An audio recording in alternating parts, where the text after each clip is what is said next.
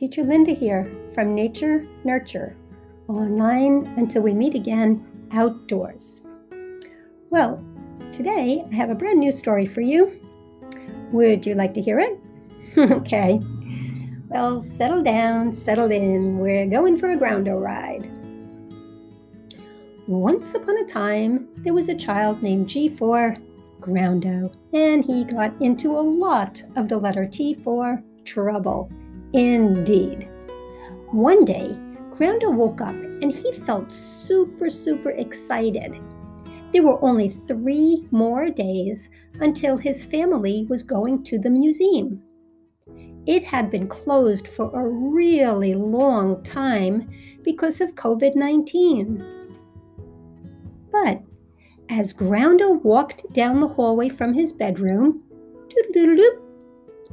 he heard his mom talking in a whisper voice to his dad. Uh-oh, Groundo thought, that's not good. When his mom and dad talked regular, they used their regular voices. But when they talked about something they didn't want Groundo and his siblings to know about, they used their whisper voices. Groundo knew he wasn't supposed to sneak around, and especially sneak and listen to conversations that were whisper conversations. But did he follow the family rules? What do you think? I don't think he did. Groundo snuck into the kitchen and stood where his mom and dad could not see him. I hope you don't do this. There's always a way to find out what your parents are talking about, even if they are whispering. Do you know how? It's really very simple. When they're finished whisper talking, you can ask. That's right. Well, all of a sudden, Rocco walked into the kitchen and he saw Groundo with a sneaky look on his face. And he said, Groundo, what are you doing? He asked it in a nice, kind of questioning way, not a mean way. And you know what Groundo said? Well, if you said nothing, you would be right. Groundo said, nothing, Rocco, nothing, Rocco, nothing, Rocco. He said it like 3 times. I'm not doing anything. Said Rocco. Then Mr. and Mrs. Jem turned around and said, boys, did you want something in the kitchen? And Rocco said, Mom, I was just wondering what we're having for breakfast. And then Groundo said, yeah, me too, Mom. I was just wondering what we're having for breakfast. That's not true. Well, his mom wasn't sure that was true either, but she let it pass because she knew the children would soon be finding out disappointing news, and she didn't want to add what could turn out to be an unhappy morning in the Jem family. Well, Rocco and Groundo, she said, I'm making pancakes this morning with chocolate chips. Yum, said Rocco. Yes, yum, said Groundo.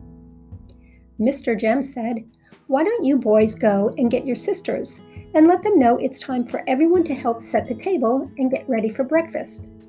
Do I have to? Groundo wailed.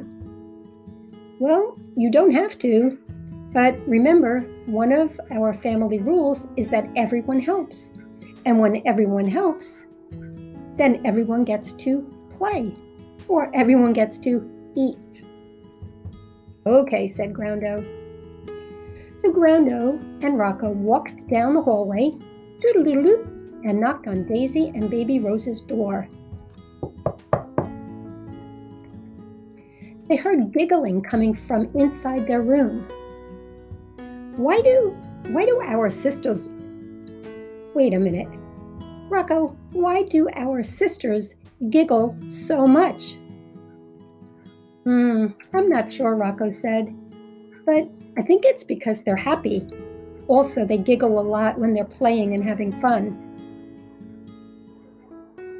Daisy and Baby Rose did not answer the door, so Rocco knocked again.